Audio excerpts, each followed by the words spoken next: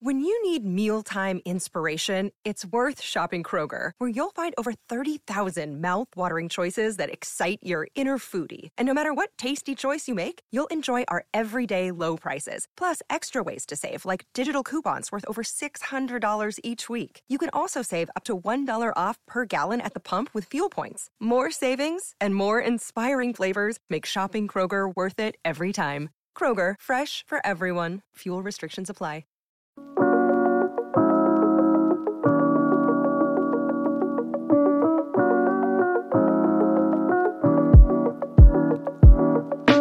Matt Ryan to the Colts. Matt Ryan to the Colts for a third-round pick in 2022. Charles McDonald, lifelong Falcons fan. Not anymore. I'm going to try to quit now. This is so bad. Okay, I think when you think about Matt Ryan, though, and what just happened, you can't, take the context of this weekend or the past couple of weeks without honestly taking, all the way back to 2008. And it's kind of poetic in a way because the Falcons were in complete disarray when Matt Ryan got there. Michael Vick had left the year before, the whole dogfighting thing. Bobby Petrino quit a few weeks before the season ended, literally just disappeared in the middle of the night and left a sticky note saying that, hey, it's been a pleasure, but I'm going off to Arkansas. And basically they only had to deal with that crap purgatory for a year. You have the 1 year with Joey Redmond, Joey Harrington, Chris Redmond, and Byron Leftwich. I remember Byron Leftwich one game threw a ball into the stands that he was really trying to throw into the end zone. And then obviously a few months later, Matt Ryan comes in and it's the first, or not the first, but he's the stabilizing presence from day one. I mean, right. I think his first pass was an 80-yard touchdown pass to Michael Jenkins as a rookie. So, you basically, you get the story of, wow, this team is in no man's land and they're stuck, and immediately Matt Ryan comes in and stabilizes it. And it's hard to get that out of my brain when I think about what the hell just happened this weekend where, sure, Matt Ryan's definitely on the way down. I don't think the idea of trading him is bad in a vacuum. But when you go about it like this, trying to trade 3 first-round picks for a quarterback that has 22 allegations of sexual misconduct, harassment, and assault against him, and then souring your process in the middle of it, getting to the finish line with the Deshaun Watson trade, and then the Browns say, no, here's $250 million guaranteed. You lose that. Matt still says, I want out. And now you're stuck trading the best quarterback in franchise history, by far, it's not even close, for a third-round pick after you basically just disrespected the last few weeks of his tenure by saying, we're going to go out and get this guy who we just found out a week ago is not going to go to prison for, a significant amount of time for these actions that he's committed. I think it's horrible. The whole thing is terrible when you look at it like that because, people will say, oh, Matt got paid for his time here. And I think that Jamal Anderson, the former Falcons running back, put it perfectly on Twitter the other day when he's like, no, when you've been someplace for 15 years, it goes a little bit longer than just the money that you received over that time. These are personal relationships that have been built, that have been founded with himself, ownership, coaches along the way. And to me, you just don't treat someone like this who has never had any problems ever throughout their career. Because over the past week, bro, I'll say this about Matt Ryan. He's a better man than me because if this happened to me and I was in his shoes, my whole ass would have been on the timeline on Instagram, Snapchat, any social media place you can find me. Get me the hell out of here. And he went about like a pro, and I respect him for that. But I don't think that you can be a Falcons fan and look at how this tenure ended and not just be honestly totally disgusted by how this has ended. And now they trade off the best quarterback in franchise history for a third round pick, eat $40 million in dead cap, and that's the Falcons way. So I'm mortified the more I think about it and talk about it, because I think it is honestly one of the worst things to happen in franchise history. There are so many layers here. I think you outlined a lot of it incredibly well, and we'll get to the Colts end of this later, because maybe we'll end on some positives, and maybe Charles wants to bounce at that point. But you just said that it's the largest dead cap hit in NFL history. It is $40 million. It's so weird because 365 days ago on this Falcons team, it was Matt Ryan, Julio Jones, Calvin Ridley, Russell Gage. Now none are on this. A seismic shift in terms of the face of the offense, the face of the franchise. I don't remember one that is as similar to this as we are seeing right now. And what's left might be truly the worst roster in NFL history. It's getting to that point. Well, the way I felt about the Falcons last year was that it was a miracle that they even got to 7-10. And I think a lot of that was due to Matt Ryan, because even if you just look at a basic stat like point differential, they had a worse point differential than the Detroit Lions last year. Like this was a really, really bad team that somehow managed to get to 7 wins, and you have really not done anything to get better than that. In fact, over the past few months, you've gotten a lot worse because Calvin Ridley's gone, even though he wasn't really there last year. Russell Gage is gone, and now Matt Ryan's gone. And like you said, Josh, I think it's so funny because like this time last year, I had kind of optimism. Right. Because I had succumbed to the idea that they were going to take a quarterback at 4. Like around this time last year, I'm like, okay, it's definitely going to be Kyle Pitts. And, you're sitting there for a few months. You're like, damn, okay. Like we got Arthur Smith. He seems pretty smart. Matt Ryan, Calvin Ridley, Julio Jones, Kyle Pitts, Russell Gage. Like, at least it's fun. Right. Something good's going to happen. Entertaining. And not only that, but if you're going to go in that direction at the time, like, fine, we'll surround Matt Ryan with like 4 pterodactyls on offense, and we'll get this offensive-minded coach, and we'll try to end out the end of his career by just trying to get back to the playoffs to see if we can make some noise. And now you are in a year, you are so far removed from that. I don't even know where you go from here because Matt's gone. It's not like the quarterback landscape is looking great. And if you look at like, certain websites, Malik Willis might be going as high as number 2 to Detroit Lions. So maybe you wait until round 2 and take a guy. I saw they were rumored for Mariota, which it would have to be a pretty small 1-year deal because they don't have much cap space left to play around with. But they've put themselves in a huge mess. And honestly, it almost feels like the Arthur Smith, Terry Fontenot era, it's going to be kind of a waste of time because I don't know how do you even get to year 3 from here? Unless you just totally exceed expectations and win 3 games this year. I don't know how you get to year 3. It's a really bad situation that they found themselves in. I just don't understand the process because they just tried to restructure him like last week. And then now all of a it was sudden agreed to. Like they kicked the can on a $7.5 million contract clause because it was agreed to. And then, like you said, down to the final 2 that turned out to no longer be the final 2 for Deshaun Watson. I'm just going through like the Falcons offensive depth chart at this side of the ball. So bad. Let's not even talk about defense, which was atrocious last year. The offense, I mean, obviously they bring back Cordero Patterson. It's Olamide Zaccheaus, Christian Blake, Frank Darby, Chad Hansen at wide receiver. Tight end is Kyle Pitts. You bring back CPAT, you have Mike Davis, and you've brought in Damian Williams. The offensive line allowed a ludicrous rate of pressures last season in terms of on 15-plus air yard attempts, Matt Ryan was pressured on 49.4% of those passes.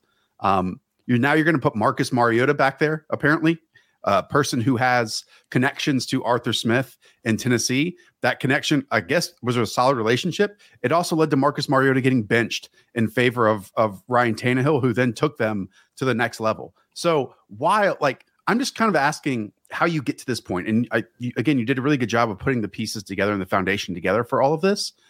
And I understand saying that like Thomas Dimitroff was possibly the one that like tried to extend his period and it left them in a worse spot.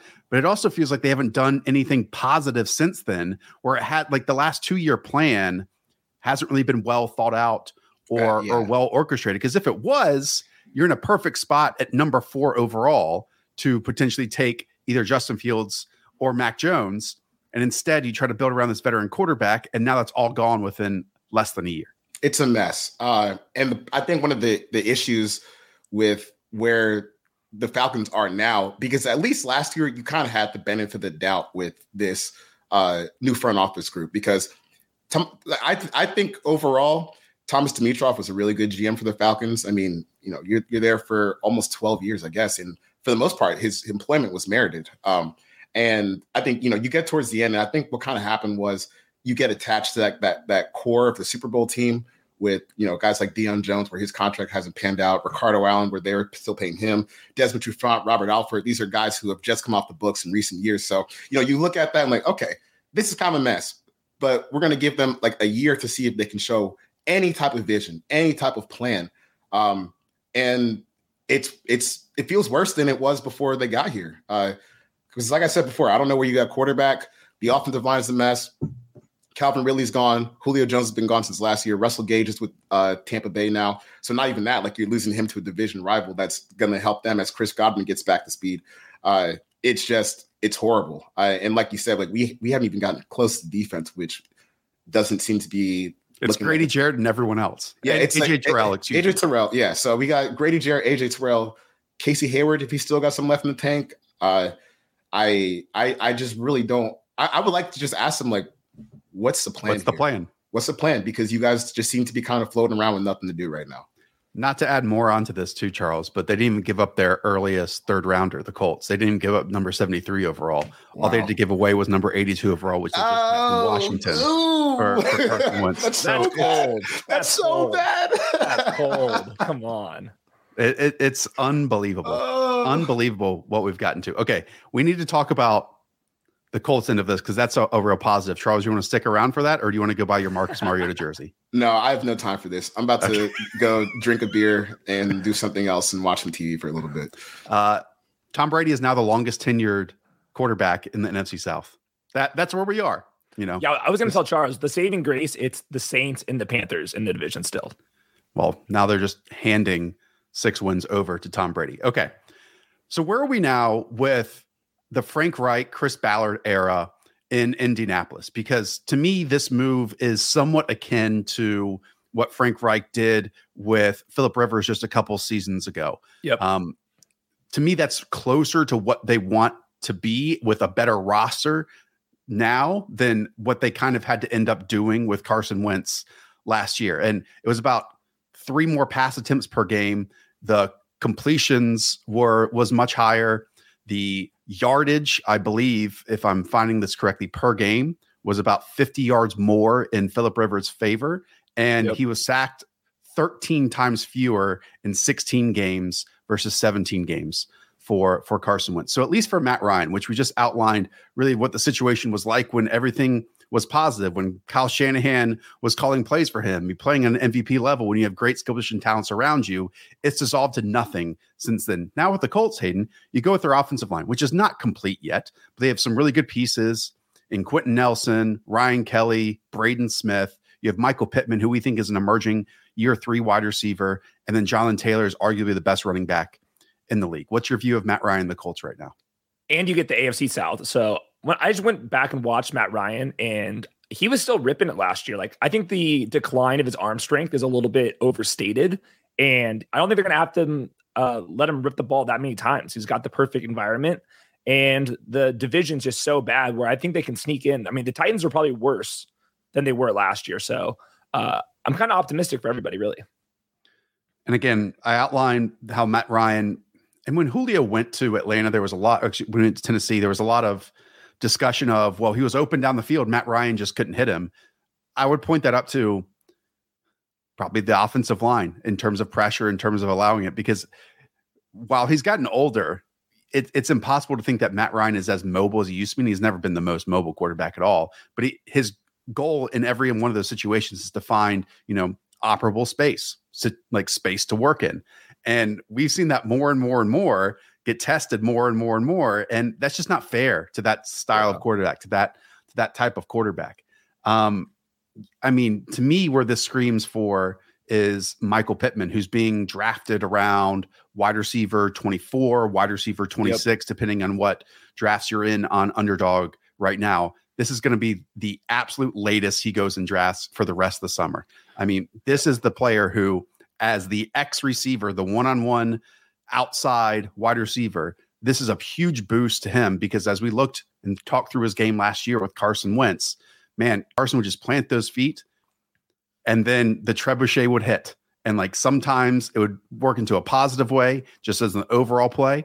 And really, as the only pass catcher out there, it was all up to Michael Pittman to win it or to lose it, and then hopefully create enough separation or win the contested catch that Carson forced him into. We might get more down to down, series to series, game to game consistency. Yes. And I think like unlocking more comfort from the play caller and trusting, like in situations, to give Matt Ryan more in his plate than they were willing for Carson Wentz, who at the end of the day, by the end of the season, they were a little nervous that like those 3 to 5 plays per game, when he would go off and, improvise and do something crazy, they knew that they could lose them those snaps. Remember, we had that like red zone clips of Carson Wentz throwing the ball into the stands whenever he's throwing to Michael Pittman. So we're not going to have to worry about anything with that. The Colts have some cap space still because the Falcons are eating so much of this contract, but they don't have a first round pick. So I don't think that Michael Pittman's going to have that much target competition. So